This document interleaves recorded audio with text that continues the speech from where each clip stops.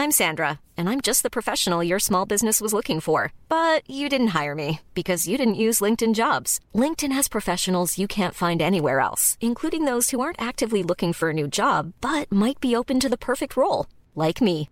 In a given month, over 70% of LinkedIn users don't visit other leading job sites. So if you're not looking on LinkedIn, you'll miss out on great candidates like Sandra. Start hiring professionals like a professional. Post your free job on linkedin.com/spoken today. Ready to pop the question and take advantage of 30% off? The jewelers at BlueNile.com have got sparkle down to a science with beautiful lab-grown diamonds worthy of your most brilliant moments. Their lab-grown diamonds are independently graded and guaranteed identical to natural diamonds. And they're ready to ship to your door. Go to BlueNile.com to get 30% off select lab-grown diamonds. That's BlueNile.com for 30% off lab-grown diamonds. BlueNile.com. Hello, this is Danny Pellegrino, host of the Everything Iconic podcast, and I'm here to tell you all about Splash Refresher, because hydration is mandatory, but boring is not. Now, I love my water, but if I don't spice it up, I'm not going to finish what I took out of the fridge. That's why I love my Splash Refresher, which is flavorful, delicious, bright, hydrating, and 0 calories. The wild berry flavor is my fave. No, wait, is the pineapple mango flavor my fave? You know what? All 5 craveable Splash Refresher flavors are my fave because they're so delicious. So get hydrated and enjoy it with Splash Refresher.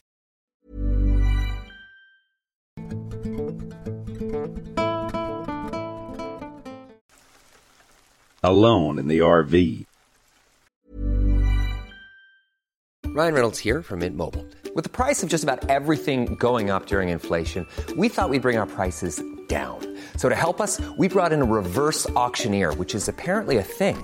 Mint Mobile Unlimited Premium Wireless. How to get 30, 30, bit to get 30, bit to get 20, 20, 20, bit to get 20, 20, bit to get 15, 15, 15, 15, just $15 a month? Sold! Give it a try at mintmobile.com/switch. $45 up front for 3 months plus taxes and fees. Promo rate for new customers for limited time. Unlimited more than 40 gigabytes per month. Slows full terms at mintmobile.com. When you're ready to pop the question, the last thing you want to do is second-guess the ring. At BlueNile.com, you can design a one-of-a-kind ring with the ease and convenience of shopping online. Choose your diamond and setting. When you find the one, you'll get it delivered right to your door. Go to BlueNile.com and use promo code LISTEN to get $50 off your purchase of $500 or more. That's code LISTEN at BlueNile.com for $50 off your purchase. BlueNile.com, code LISTEN. My girlfriend and I spent the better part of last year in an RV. It was pretty dope until the fun came to an abrupt end. We were driving along the 15 in Utah in this stretch of highway that has about 70 or 80 miles between rest stops. We had stopped in the desert a few times before, and we were low on gas, so I was trying to spot a good place to veer off. I searched too long, and the RV ended up running out of gas, so I pulled off into the desert. I had a spare can in the back, so it wasn't a problem. The momentum of the RV took us maybe 100 yards away from the highway. We came to a stop, drank a few beers, and decided it was as good a place as any to call it a night. My girlfriend fell asleep when night fell, so I decided to use my little book lamp to get some reading done. A few chapters in, I started hearing something besides the wind from outside of the RV. It was a jingling sound like keys. It was getting closer. I sat straight up and my heart started racing. I listened very carefully and then heard it right outside of my window. There was breathing, maybe 2 feet away from where I was laying. Panting, actually, it sounded like a dog. I tried to reason for a second on why a dog would be out here. Maybe it was hungry. I heard it chewing on something outside. I inched my way up to the window to take a look. In the moonlight, I saw a brown and tattered dog with its head twisted sideways. He was chewing on my tire. I stared for another second, and my head grazed the window. The dog heard it and turned his head up and looked straight at me, right in my eyes. It had this really discerning look of intelligence on its face, and it was grinning. Then he took off running into the desert. I almost shit my pants. I suddenly felt very vulnerable in my little RV. What the hell was that dog doing out here? I then also remembered that I had decided to wait until the morning to put more gas in the tank. F that. I sat motionless in bed for maybe a minute or two, frozen. Then I felt a surge of momentum, and I got up, put on my pants, and grabbed the bat and gas can with one hand. I opened the door with the other, and I charged for the tank, scanning the horizon with my eyes and ears. I put the gas can down, opened up the tank, tilted the gas can in, and waited. I remember this being the worst. Now that I had to wait for the can to empty, my mind started drifting again. I realized how cold and windy and quiet it was in the desert. I couldn't help but wonder what was out there in the jagged, unforgiving landscape. I wished that I had bought a gun. Then I thought I heard something on the other side of the RV, just faintest sound. I bent down a little to look under the RV, and I saw a children's book on the other side, nestled in the sand. Something about table manners with a kid on the front, about to eat. It was near where I'd put my chair to watch the sunset a few hours before. But I would have noticed it then. I dropped that gas can and ran. I threw open the door, and in a flash I was in the driver's seat, turning on the engine. As it started up, I turned to see my girlfriend wake up in the bed at the back of the RV. "Sorry, baby, we've got to go," I said. She looked at me and asked why, but then something caught her eye to my right. I saw her face peel back in a terrifying scream. I turned and saw the door had been thrown open again, and there was a man stepping into the RV. He was already looking at me and smiling. He had these awful, jangled and blackened teeth. I remember now that he also had what I can only describe as a very old bib on. It had some crusty dark maroon and brown stains on it. I slammed the gas and the RV lurched forward, throwing him out the door. I then proceeded to jam it to the highway. My girlfriend had fainted, and I just drove for an hour or so in silence. She finally woke up. To this day, I let her believe that that horrible man in the RV was just a nightmare.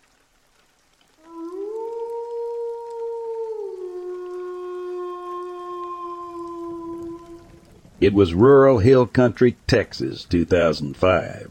We had a couple acres of land with the majority of the property, pretty much all but the house. The second house, the shed and the driveway being complete, surrounded by trees. I M5 got in the back of our family getting ready to go to the store. My dad was walking from the shed, getting ready to take me and my brother. EM6. We peek out the back window, looking back at our dad as we see from the right side forest. A large, skinny, solid white creature, with long arms and legs run out bipedal. It ran just past our dad. I was young, so bear with me, but it couldn't have been more than 50 feet away. We watched it running all the way past him directly to our shed, where it jumped on all fours and crawled under. It was propped up on concrete bricks, probably about 8 inches maximum. My brother and I returned looks to each other, and in our young age we started crying. We were basically inaudibly crying in the moment, but later on they claimed they didn't believe us. Almost 20 years later, and my brother and I can still describe in full detail to each other how it was relative to the house and shed and other things. My mother tells me she believes me now. She said creepy stuff happened all the time there. That moment gave me a fear of the outside for a long time. However, if I could, I would like to see it again. I just have to know what it is. Saw some skin crawler stuff, and then saw this sub, and I'm kinda torn between what it is.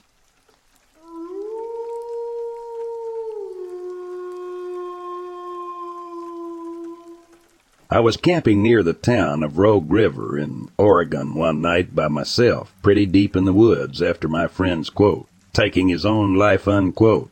We'd go camping together quiet often, and I felt the need to get out of town and get my thoughts straight. I always slept on the ground in an army bivvy with MSS and an inflatable pad. I always carried while camping as we'd shoot our rifles and get drunk. Well, that night I got my fire stoked and started downing the tequila until I passed out. I woke up with my phone dead and the fire just being embers.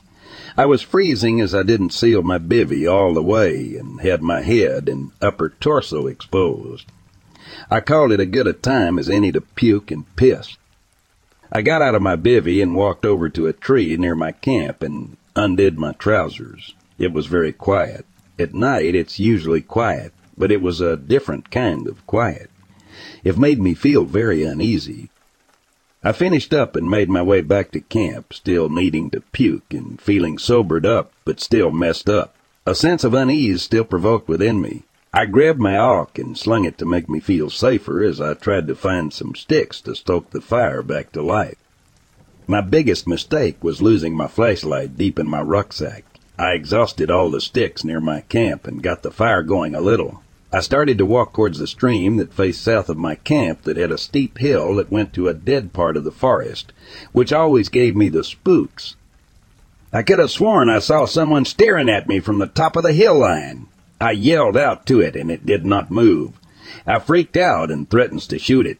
It still didn't move, so I shot at it, a couple of rounds. No ear pro, and so my ears rang like a mother. I had a slant break, so between the flashes and being deaf, I lost sight of whatever was staring at me. It scared the hell out of me, and I do not go camping there by myself anymore. I try not to go hiking there anymore either, at least in the dead forest. It's weird my side of the forest, which is north of the creek, has very good vibes during the day. The south has bad vibes all around.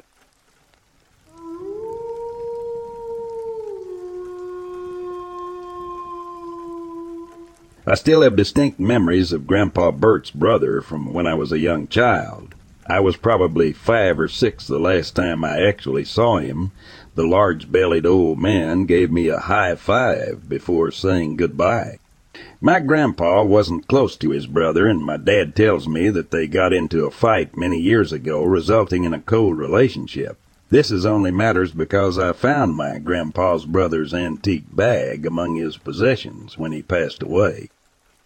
I came across the bag when I was helping clean out my grandfather's old place after he died. My grandmother, who was absolutely destroyed by the loss, let me go through his belongings to find sentimentally valuable items.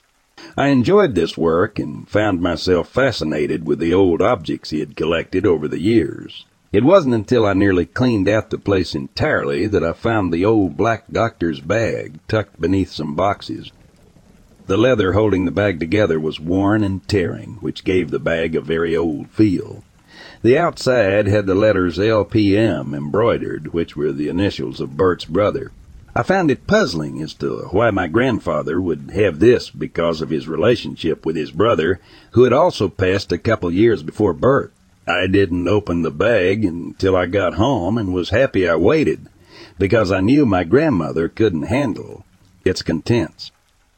Inside were hundreds of old papers, ranging from banknotes and loans to receipts for purchases in the early 1900s. Among the many fragile papers was a thick stack bound together by a piece of twine. These papers were on a much higher quality parchment and looked distinctly different from the rest of the piles of paper. Upon my careful unwrapping of the twine, I soon discovered they were legal documents for the foundation of a county.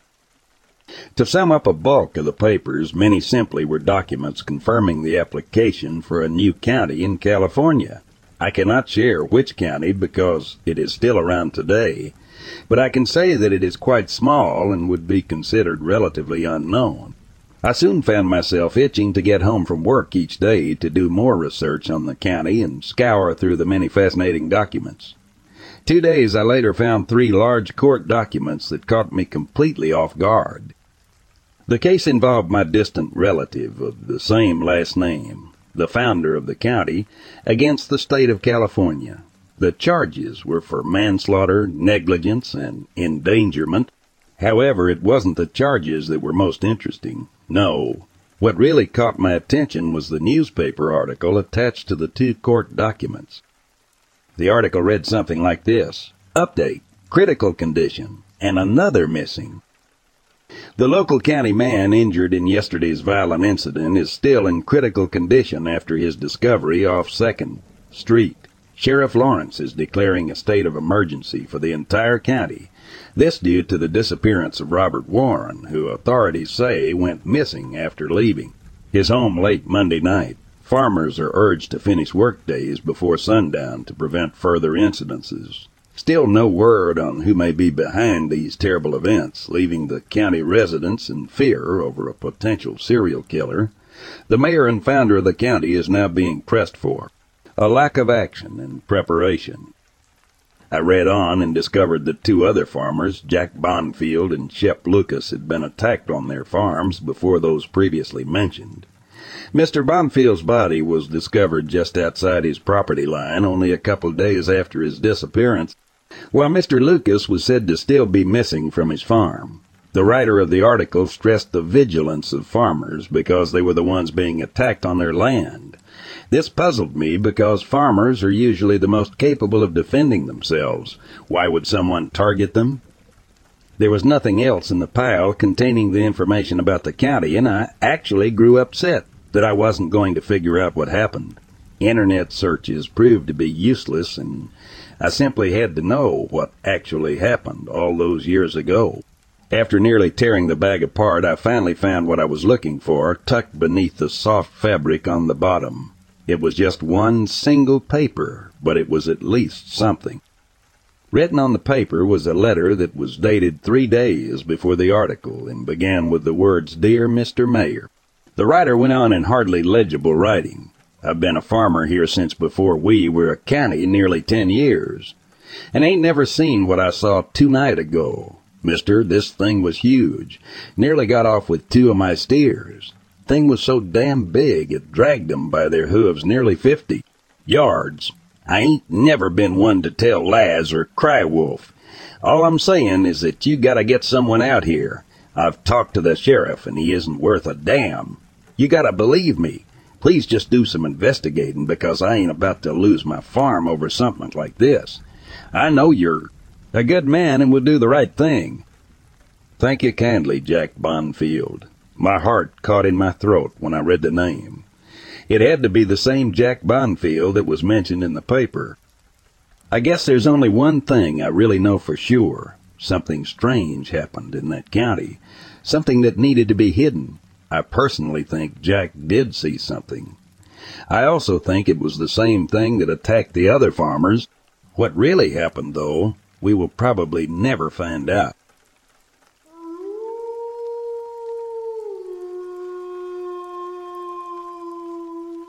I'm crap at explaining things, but I'll give it my best shot. I'm from the United Kingdom. Me and my girlfriend and dog stayed in a cabin on someone's field in North Devon. The farmer's house was about 1 minute walk away, but apart from that, it was just fields and country lanes, which look like they don't get used very often. The cabin is in a field with a fenced-off part for the dog to roam around in freely around 100 yards of space, similar to a football pitch, then in front of overgrown field with a lake next to it. I've always been scared of looking out of windows at night. Always shut my window and draw the curtains, etc. It was around 2 a.m. when I heard movement outside, quite heavy sounding. I know there's badgers or deer in the countryside, so didn't really take any notice until I heard it brush against the cabin. Maybe a deer was sniffing or scratching against the cabin. Then I heard a quiet grunt, but sounded very deep-sounding, followed by a breathing sound, which was quite fast. Did not sound like a deer, etc., as I can't imagine their breathing to be deep and quite fast. I led there, still trying to make out what could be a couple yards away from me on the other side of the wooden wall. I hear walk off around the back of the cabin, then come back right outside my window. And I mean literally right outside, but I couldn't see anything through the curtain as it was. Really thick. Then the worst sound I could ever imagine happened, tapping on my window. This did not sound like anything I've heard. It sounded like whatever was tapping the window was really hard, like what tapping a knife on glass would sound like. I literally froze and put the blanket in my mouth to make my breathing quiet. It tapped again, and then nothing for a few seconds, before I heard the kitchen window get tapped, then the bathroom window. I knew this wasn't a dream because I near enough had a panic attack and was sweating. It stopped after the bathroom window, and I heard a running away, followed by a shrieking sound in the distance, getting further and further away. After that, I just lay there, still not wanting to move or make a sound. It was like he'd just come over to have a nose and see what was what.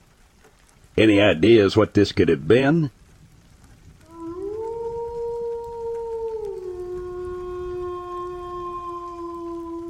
A goose in Chevelon Canyon in Arizona. I don't think I've ever run like that with a full backpack on before or since. Also screamed like a little girl. Serious answer. Also in Chevelon. Spent an entire night in the mid-1990s with my back to a tree listening to a large animal moving around. I had a flashlight with me, but it was pretty crappy, and all I could see were eyes looking back. Had my dog with me, and she was growling and barking the whole night. Clearly something out there, and I'd seen bear sign the evening before. When morning came, the large animals proved to be elk grazing in the meadow around me.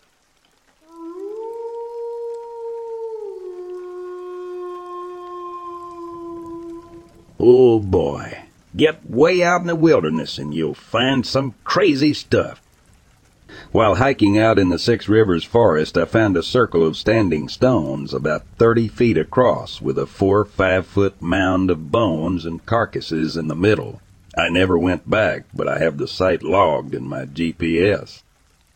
Another time I was hiking on a logging road and heard a crunch from a little ways into the trees.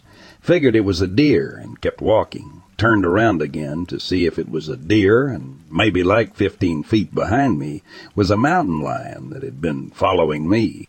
I very carefully turned to face it and backed away. Fortunately for me, she followed for a bit, but then left. I assumed she had cubs nearby and was making sure I wasn't a threat, but boy, howdy, those things are too quiet for how big they are. Yet another time I was hiking in the Sierras over Silver Pass and found most of the first 1/3 of a horse, just absolutely eviscerated in the middle of the trail. Bear prints everywhere, claw marks all down the horse bits. My first reaction was wow, followed by that bear probably wants to finish this horse later, and I hightailed it out of there. When I told the rangers at the other end of the trail, they remarked, "Not again." There's also countless times I've been in a tent or bivvy or camping cowboy style and coyotes or bears or etc. come snuffling through camp in the middle of the night. It's terrifying the first few times, but really they want your garbage, not you personally, so as long as food and waste are packed correctly, it's never been a problem for me.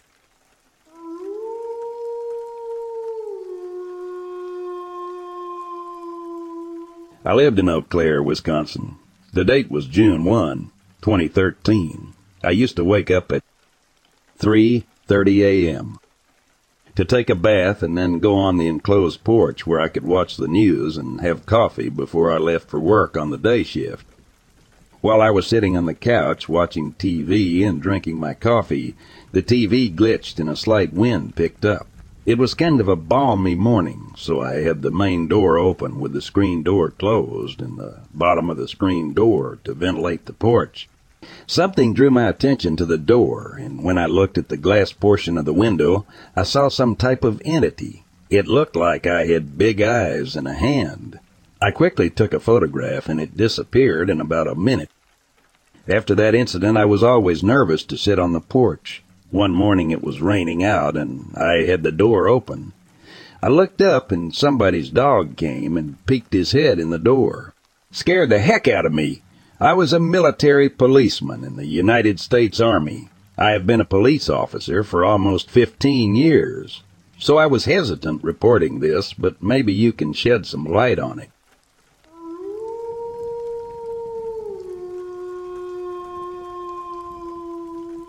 So I've been thinking a lot recently of a session I had with a couple of friends in an Ouija board 3 years ago. I used to believe in spirits and be really into the occult, but this experience kind of spooked me away, and I don't know what I believe right now. Well, here's the story. Let me know what you make of it. So I was with 3 or 4 friends in a girl's basement. We were all into the occult and supernatural stuff and brought out the Ouija board to mess around. We contacted a spirit. She said she was good and asked her what her name was. She said Emily and 6. We asked a couple of random questions and treated her like we would a real 6-year-old. Then someone got the idea to ask her how she died. Big mistake.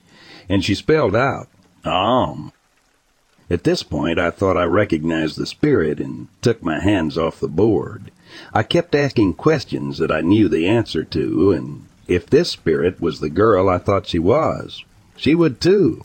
I asked if she had siblings, and she said yes. I asked what color her house was, and she said blue. Then I asked what street she lived on, and she said Loomis.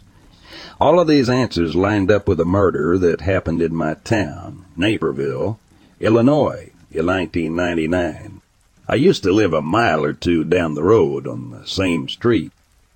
We were officially creeped out, but not to be rude. We asked her to leave, and she said she didn't want to. We told her to please leave and that she can't stay, but that we wish her the best. On our way up from the basement, the old playroom that my friend hadn't used in years was wide open with a few toys out of their box lying on the floor like they were just used. It still seemed that she left, though, because my friend never mentioned anything weird going on in her house.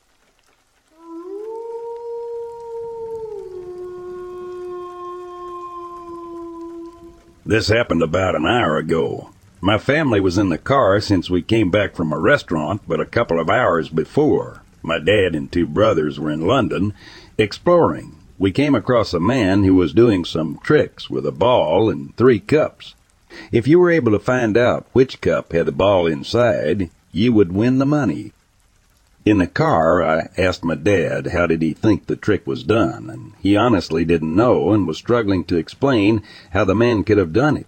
I told my dad how I thought the man did it, and as I did, I saw my mom in the rearview mirror, smiling, but the smile wasn't ordinary. It was sort of sinister. I didn't think much of it and went back to using my phone.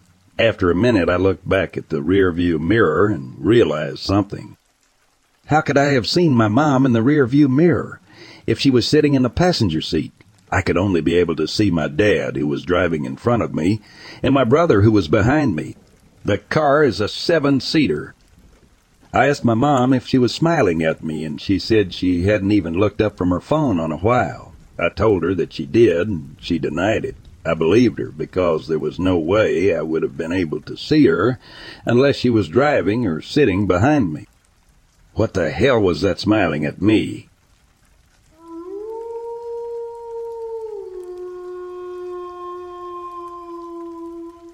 I wouldn't call it creepy, more like fascinating to watch. Once, while tied up for a hurricane, I watched the storm surge coming in. It took a few hours before the storm was on top of us, and all the while there was wildlife scurrying around in a panic in the woods where we were tied off. The deer probably got out the earliest. There were sightings of rabbits, raccoons, squirrels, and other wildlife you would expect to see on the Gulf Coast, but they didn't stick around long. The ones that stuck around began spending their time swimming. So basically I was on a boat surrounded by muskrats playing in the rain, and they seemed to be having fun until the strongest wind started coming in. By that time, all the lines we were using for moorings were beginning to go underwater from the surge. The hurricane came in, did its thing, then passed, and the winds and rain started calming down. That's when I saw the things I would describe as fascinating. Boils of snakes floating around us, literally thousands of them. Some of those boils would come alongside our boat, and the crew members were quick to push them off when they started trying to climb up. Most of them were garter snakes, but who wants to take a chance with them, right? I saw piles of alligators floating by on driftwood, some trapped alongside us, just sitting there patiently waiting on the water to recede. So many frogs, I would guess, beyond many thousands that were picked up by the wind were on board. We were moving a 900-foot tow, and there were so many frogs you couldn't see the upwind side of it because so many frogs were clinging to it. I was still catching and releasing rogue frogs from the bilge months later. When the muskrats returned from wherever they were hiding, they seemed to want to take a shot at getting on board too. Some managed to.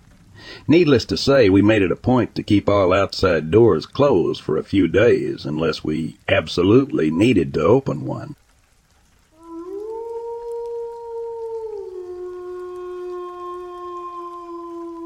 I work on an oil exploration ship all around the world. I often go out onto the helideck at night to watch the stars and generally escape from the fact that I've pretty much been in prison for the last several weeks. One night in particular stands out to me. We were working in the North Sea about 200 miles offshore Norway. A heavy fog enveloped the vessel with the deck lights creating an orb of light only a few meters in diameter. When I stepped out onto the helideck, I noticed a strange sound all around the vessel. I stood silently and waited for my eyes to adjust to the darkness. The orb of light spread as my eyes adjusted, and I soon saw what was making the racket. Tens of thousands of sparrows were circling the vessel. A constant stream of them flowed past the lights. I stood there for about 30 minutes in complete disbelief at how surreal it was. Also, I was incredibly thankful it wasn't the shrieking eels.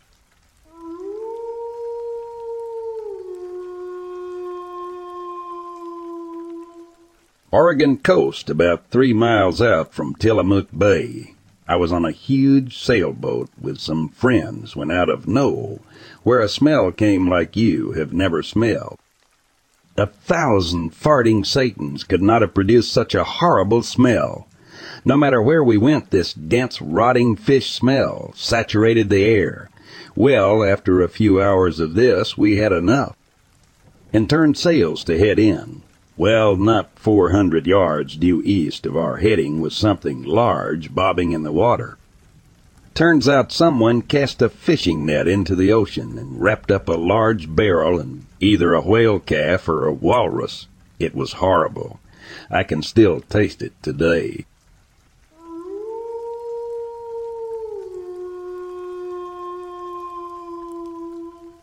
I've told this before.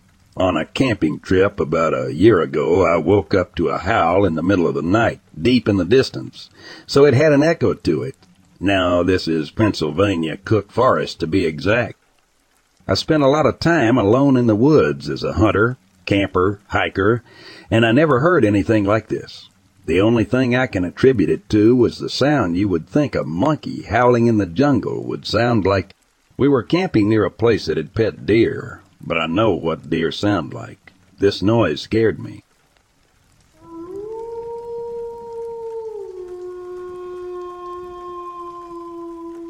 Three months babysitting a mansion in the middle of nowhere in renovation. I was there to keep urban explorers out the building. And others. It was far removed from any kind of civilized world. The nearest small village and gas station was approximately 80 kilometers, 50-ish miles, away. First 6 weeks was fine. I was kind of bored and felt lonely at times. But I could always find things to do and or went exploring the surroundings myself. Week 8 was when I noticed some small mental changes. I had conversations with myself. Week 9, 10, I began seeing things in the distance. I was sure a person was observing me from the tree line. Imagine the softest sheets you've ever felt. Now imagine them getting even softer over time. That's what you'll feel with Boll & Branch's organic cotton sheets. In a recent customer survey, 96% replied that Boll & Branch sheets get softer with every wash. Start getting your best night's sleep in these sheets that get softer and softer for years to come. Try their sheets with a 30-night guarantee. Plus, get 15% off your first order at bollandbranch.com. Code BUTTERY. Exclusions apply. See site for details. Hello, this is Danny Pellegrino, host of the Everything Iconic podcast, and I'm here to tell you all about Splash Refresher, because hydration is mandatory, but boring is not. Now, I love my water, but if I don't spice it up, I'm not going to finish what I took out of the fridge. That's why I love my Splash Refresher, which is flavorful, delicious, bright, hydrating, and 0 calories. The wild berry flavor is my fave. No, wait. Is the pineapple mango flavor my fave? You know what? All 5 craveable Splash Refresher flavors are my fave because they're so delicious. So get hydrated and enjoy it with Splash Refresher. If you're updating your closet for summer, you need dependable clothes that you can wear anywhere, whatever you're doing. And for that, you can look to American Giant. American Giant makes clothing of exceptional quality for people who want something more than the status quo offers. Whether you need to re-up on reliable everyday t-shirts, pick up a solid pair of shorts, or invest in a pair of durable jeans, American Giant is a better choice. They make everything right here in the USA, from start to finish. So when you buy from American Giant, you become part of creating jobs and improving local communities in towns and cities all across the country. And keeping things local ensures the kind of quality you'll feel and appreciate for years to come. Shop your new summertime closet staples at american-giant.com and get 20% off your order when you use code WA23 at checkout. That's 20% off at american-giant.com with promo code WA23. It creeped me out. I maneuvered around the house trying to sneak up the intruder and confront him. Turns out it was just a bush moving due to the wind. The weeks after I became a bit unpredictable, a roller coaster. Still haven't seen a single person. No phone line, no television. No human voices. I could go from euphoric to depression within an hour and vice versa. My behavior became stranger. I had trouble falling asleep. Found myself walking around drunk middle of the nights through the woods. Yelling and singing. Would you please shut the F up? We're trying to sleep here. Hi, people. Here. Where? I located their camp. Didn't approach just yet, since they wanted to sleep. They made that perfectly clear. I only slept that night for 3 hours. I was so excited to have some human contact again. 6 in the morning, it was getting light again, and I jumped out of bed, went to their location. They were awake, and I greeted them, went in for a talk. Surely they thought I was a bit weird, but it was just because I really missed human contact for 10 weeks now. I couldn't care less who it was. Just someone to talk to that made all the difference. Week 12, I finally went home. I would never do such a thing again. Thought, oh well, easy money, don't have to do shit. Just babysit this luxury mansion and renovations well. It wasn't so easy after all. It's mentally rather heavy.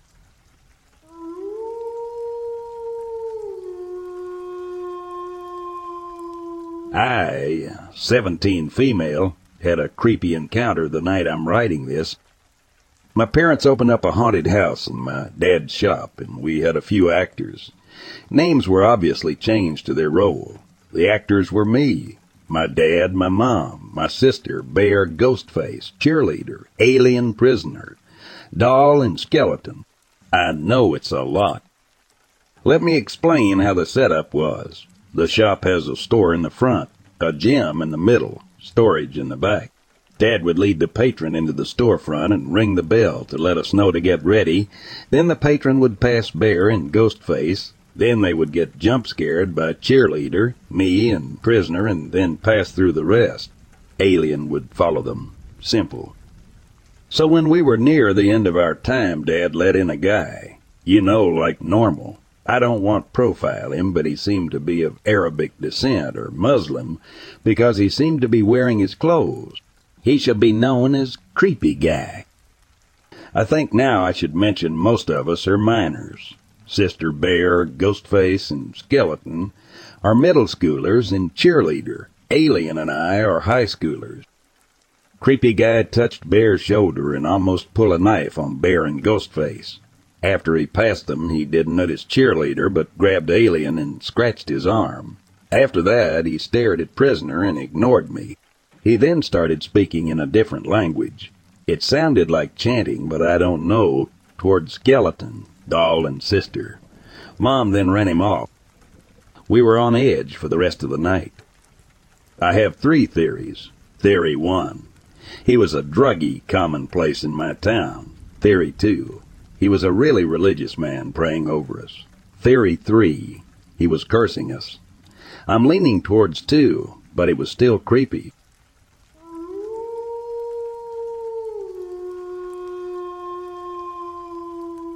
I used to work at a small startup that had a small warehouse in the city. I enjoyed it because it had great benefits, perks, and a pretty easy commute. I just walked a few blocks to the metro line in our city. Usually I worked the day shift, so my walk to the station wasn't too bad. I just encountered normal city life. On the occasional time I worked into the night, I usually walked with some coworkers I knew, or my then boyfriend would pick me up. If I had to make the walk by myself, I'd wear giant headphones to deter catcalls and other annoyances. I had a doctor's appointment that morning and was allowed to make up my shift by staying after the day shift crew left. However, I finished my shift before the rest of the evening crew, which meant I made the walk by myself that day. It was already dark and the street was pretty much deserted, except for this one really tall, burly dude walking just ahead of me, yelling into his phone. I had my headphones on, but nothing playing because I wanted to be aware of my surroundings. Big, burly guy sounded angry and didn't turn back to look at me until after he yelled into the phone. I did my part, and now it's up to you to get rid of the body. I don't care what you do, just make it disappear. Then he turned around and stopped walking, looking at me, surprised. I quickly stopped to not run into him and give an awkward grimace or smile, acting like I hadn't just heard him say that because I was listening to music. At the next crosswalk, I quickly crossed the street. He just stared, standing in place until I was a block away, and then turned the corner and disappeared. I don't know if this guy actually knew I was behind him and said that to scare me, 'cause he thought I was listening into his conversation. I hope, or he was up to no good. But that was super creepy. Never walked to the metro when it was dark after that by myself. Either had to ride a buddy to walk with.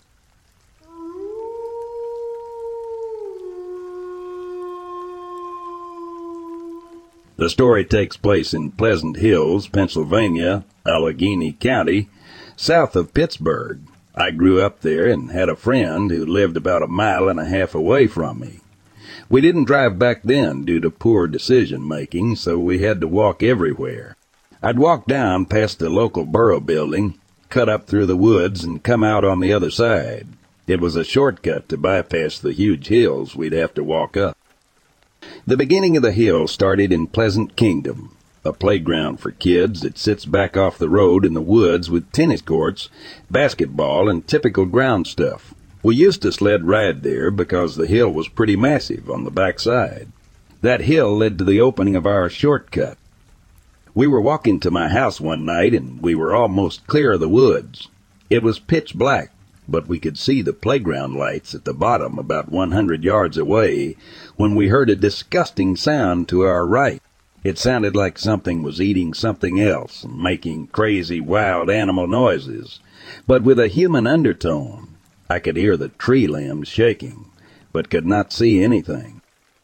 We bolted the last 100 yards downhill to the bottom and scratched our heads. We had no idea what it could have been, but thought it might have been a bear. We weren't into Bigfoot back then, so it never crossed our minds. The only light was coming from the parking lot lights. It was me and my friends Steve and Jose. Josie was good at fighting, and we were basically afraid of nothing, especially when we were together. We were just about to turn the corner to walk the path behind the borough building to my street. For whatever reason, we all looked over our shoulders. Steve said, "WTF is that?"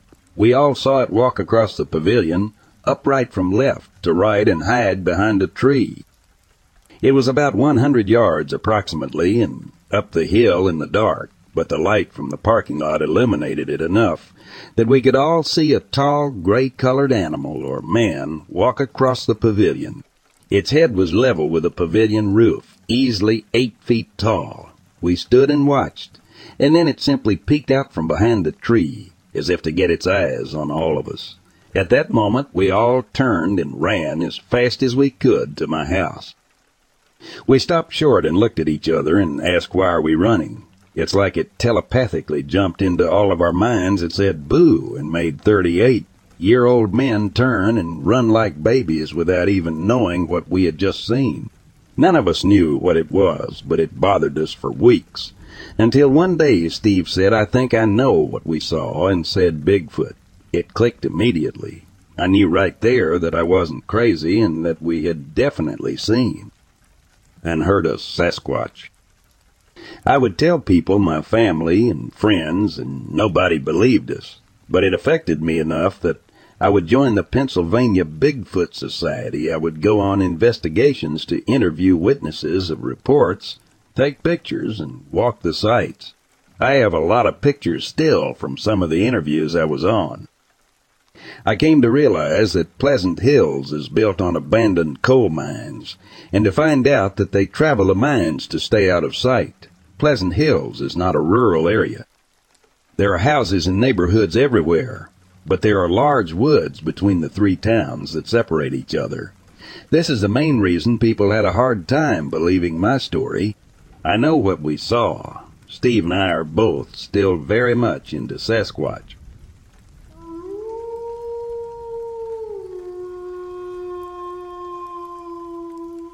I need to just get this out. I grew up surfing in Southern California. In the summer of 1991, me and my friend were in the water for 30 minutes, and he told me he touched something and felt sick. He went back to the beach.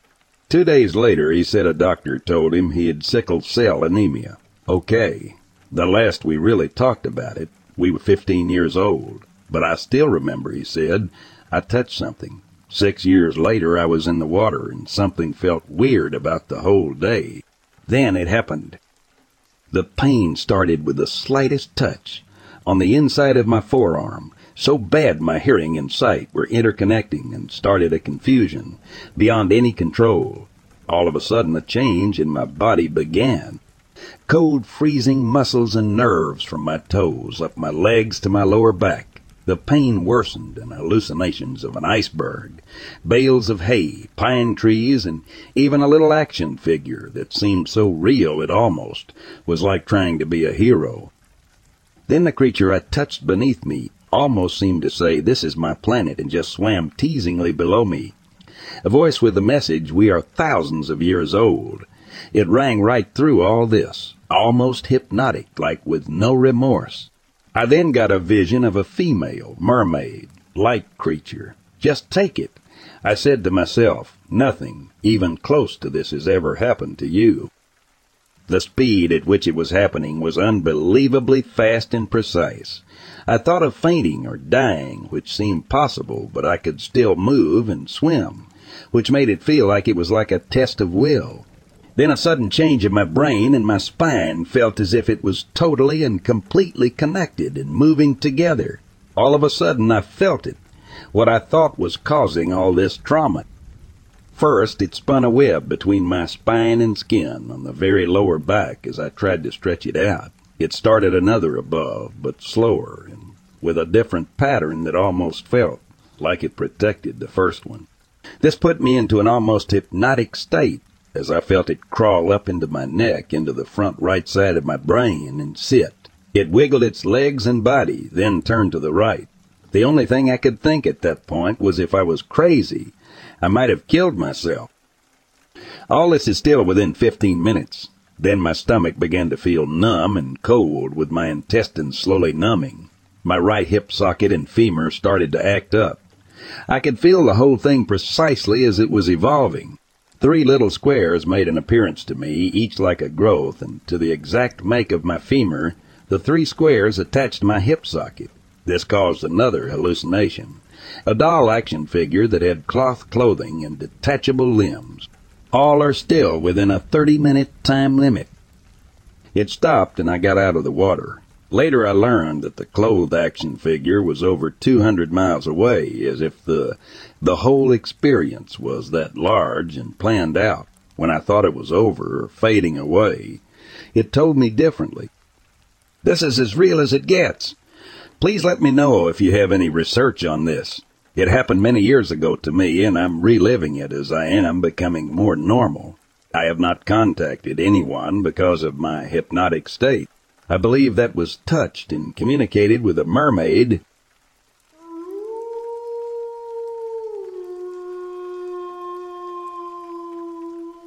This took place on November 15, 2012. I'm about to relay a story that few of you will believe. No, I'm not on drugs. I'm not kidding at all. Not one bit.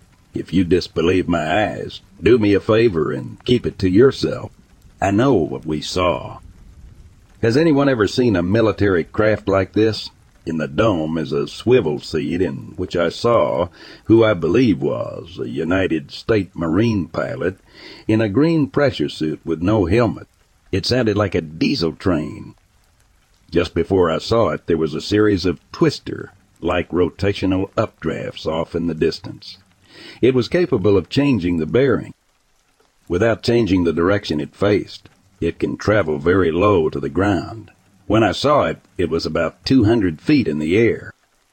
The pilot noticed me, flew within 1/8 mile close to me, nearly hovering in one spot at one point, and then headed off into the commercial flight lines with an incredible capacity for acceleration, and was easily capable of speeds approaching what I considered to be 1,000 miles an hour. I was in Vancouver, Washington, and the location I was at had a reasonably decent view of the flight lines that go to the coast, whereupon I normally watch the planes alter course and head north to Canada or south to California. It reached the point of breaking south within 30 seconds and then simply disappeared into the night. It's definitely a UFO to me, but at having seen the pilot, it was unmistakably a decorated military pilot at the helm. The height of the fuselage was about 10 feet tall, 15 feet wide at the nose, and 40 feet wide at the widest point through the stern. The pilot was about 30 years old, had dark hair and a military haircut, sitting in a pivot-style chair. The craft flew such that the stern was angled up from the elevation of the nose. I can't recall if I saw the bottom of the craft, but I remember wondering where the diesel train sound was coming from, and then I saw this in the air. I do not recall specifically any lights on the bottom of the craft, but due to the angle of the craft, the low proximity to the ground, and the distance away from me, I could not even see the bottom of the craft. I had someone with me at the time, and she saw this craft as well. The surface of the craft had a look of corrugated metal which would be used on an overhang for a backyard deck along the sides of the craft, and a flat mat of gray upper surface. The dome provided a 360 view of the surroundings. It was positively the most advanced aircraft I have ever laid eyes upon.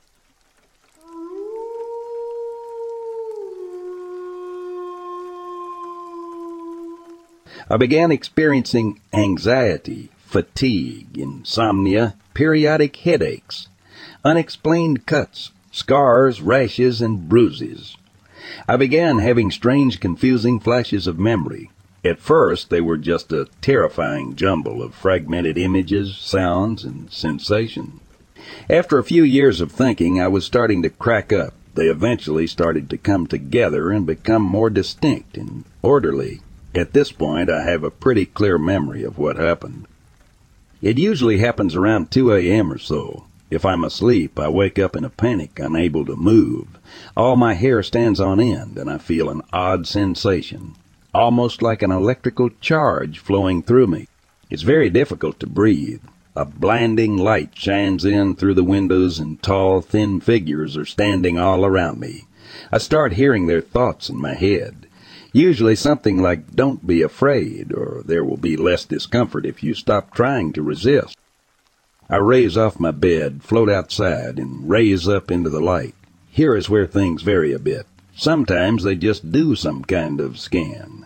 Other times they perform surgical procedures. I can remember having my head clamped in place and needles or other instruments inserted into my skull, ears, or up my nose.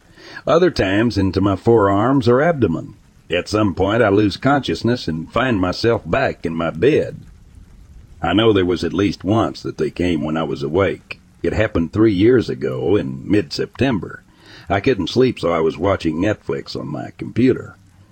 Next thing I know, I'm waking up the next morning. I remember thinking how odd it was that I didn't remember going to bed. I made my way down the stairs where I noticed the door was open. I found my rifle laying on the front step next to 3 ejected rounds. All 3 still intact, except that their primers had been struck. So far, I have not regained the memory of what happened that night. I'm not 100% sure this is related, but I just had to reshingle my roof. I only put the new asphalt shingles on about 3 years ago, and they already started curling up and crumbling. They appeared to be scorched.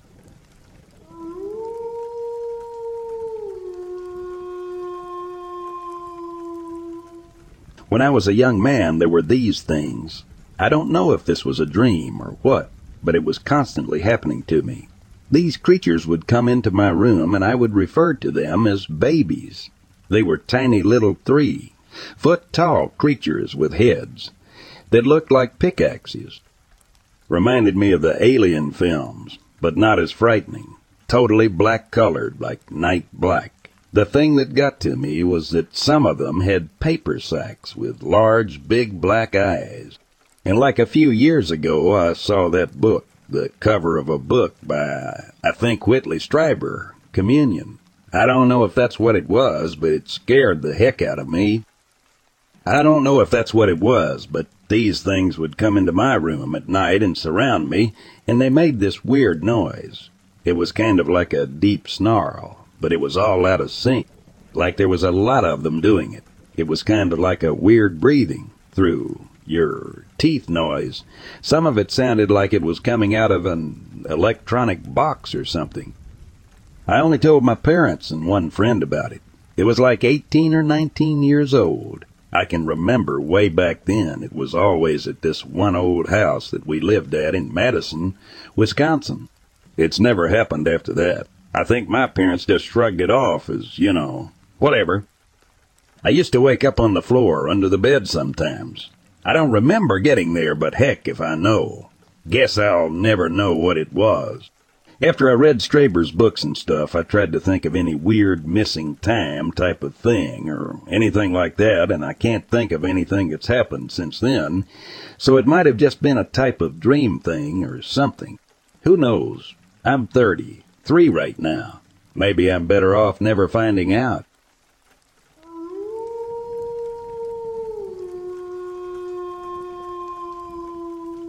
My story happened so long ago, I'm not sure I even had children at the time, so it had to have been over 25 years ago. At the time, I was convinced our house in Lancaster County, Pennsylvania, was haunted because of other strange things that had happened there. Too tired to type the rest of the story. It is too long to type, but can share some of the other odd things another time. A friend and I were sitting in a room upstairs that was my living room at the time. She had been visiting. I wonder if she remembers this event, as at the time she was not in touch with this side of her that she now is aware of. Anyway, we were just hanging out, and we both saw what I call a mist come up the steps, and at the top landing it formed into a human shape. The closest description I can come up with is the look of beaming to places on Star Trek. As soon as I looked directly at it, it whooshed out of the human shape and into what was currently our upstairs bedroom, sort of like the lines of flight. I don't remember any sounds, but I remember feeling pretty creeped out and cold. The next and only sighting I had with that pixel-type figure was in my basement about 10-15 years later. I actually put my hands in front of me because I felt I was going to run into it, and it just vanished into thin air. You know that feeling that you get if your eyes are closed or you are blindfolded and you can sense something in your personal space? That's how it was.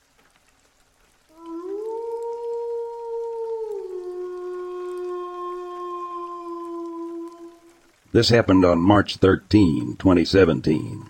My fiancé was out running errands and I was home alone with our 2 kiddos.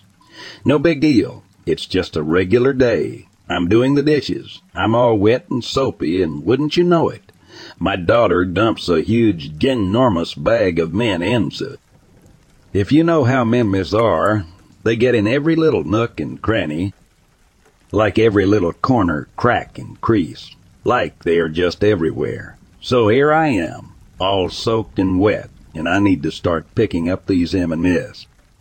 So I'm on my hands and knees, getting them out of every little crack I can, putting them in a pile so I can sweep them up, and then throw them in the trash.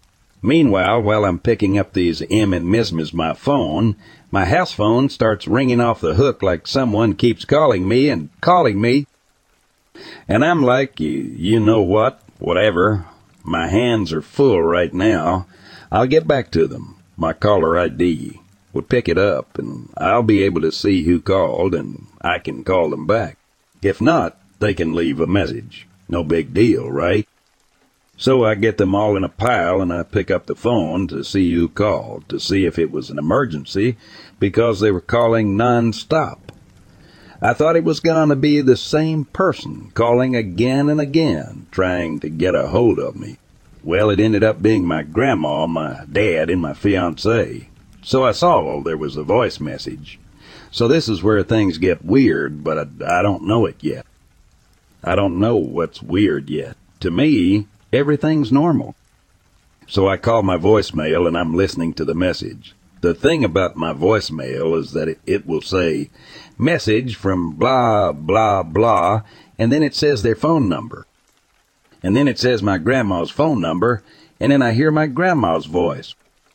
So I'm listening to her message, and literally halfway through I hear my fiancée's voice. And I'm like, hello.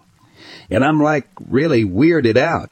We had this conversation, and in my head, I didn't even tell him that it's weird that I got randomly connected to your phone call because I was in the middle of listening to voice messages. Normally, when you take another call, you have to hit a button to go to the next line, but it automatically connected me, so I'm like, whatever, and we talk, and that's that. When I was on the phone with him, I explained to him all about tampons. Took him all through what different sizes, brands, and all that. And I told him what size and brand to pick me up because I needed some tampon. So I hung up, and it's fine. I didn't listen to the whole message, obviously, because I got cut off. And I didn't even think to call back to listen to the whole thing. I go back to doing what I'm doing. I get dinner ready and stuff, and this is when I find out the day turned into a really weird day. So my fiancé comes home, and he brings in some bags. I'm looking in the bags, putting stuff away, and I'm like, hey, where are those tampons I asked for? And he's like, what are you talking about? So now I'm like, you know when you called me and we had a conversation and I told you all about tampons and what kind I wanted? He was like, no. He looked at me like I was crazy. And I'm like, no, we talked. And he's like, no, we didn't, Amber. I called the house one time and you didn't answer or call me back. And I'm like, yeah, but okay. So I just dropped it because I'm already looking pretty crazy, right? So I got his cell phone and I looked through the call log and he was right. He only called me one time and I didn't answer. So it hit me. It dawns on me later in the night that, hey, you know what? I never did finish listening to that message my grandma left me. So I called the voicemail and I listened to the message and it went through my grandma's phone number, that it was from her. It says her phone number and then it starts the message. Partway through her message, I heard my fiancé's voice on the voicemail, and our voicemail had recorded that conversation that never happened, and it recorded his whole half of it. So when I would talk, it was just silence. But I heard his end of the conversation, the end that supposedly never happened, you know, and I put it on speaker and let him hear it. We were pretty spooked. It's freaky. For me, this whole time, I thought it was normal. But then when he got home, now listening to it, like, no, it really did happen. I'm not crazy. I didn't imagine that whole conversation. So it was like proof, you know. In one way, it's like, yes, I'm not crazy. But in another way, it's like, well, what happened? It's creepy. Like what could possibly happen where in my reality we had this conversation. But in his reality, we didn't. It's freaky.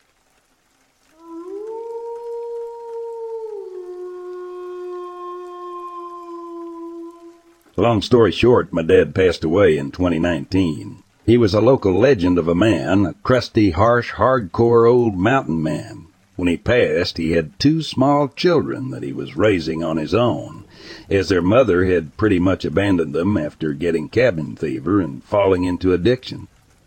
They lived totally off grid in an area that is snowed in for 8 months of the year. Anyways, when he died, I adopted the boys and have been raising them as my own. I'm their 48-year-old half-brother. So, that's the backstory. The kids are doing great, by the way. But I kid you not, Dad keeps visiting all these relatives and townspeople in their dreams. These are people who have no contact with one another. They always reach out to me to tell me the same thing, that Dad visited them in their dreams and had some sort of urgent message for me. They weren't sure what it was, just that he's been desperate to get to me, and I won't answer. It's the same mutual dream, over and over, among random people who don't know one another. Honestly, I'm a little freaked out. He wasn't exactly the nicest person to me, so I'm not thrilled with the idea of him reaching out from the great beyond with a message for me. Over the years, I've come to expect these messages from random, unrelated people, and I've never told anyone about this.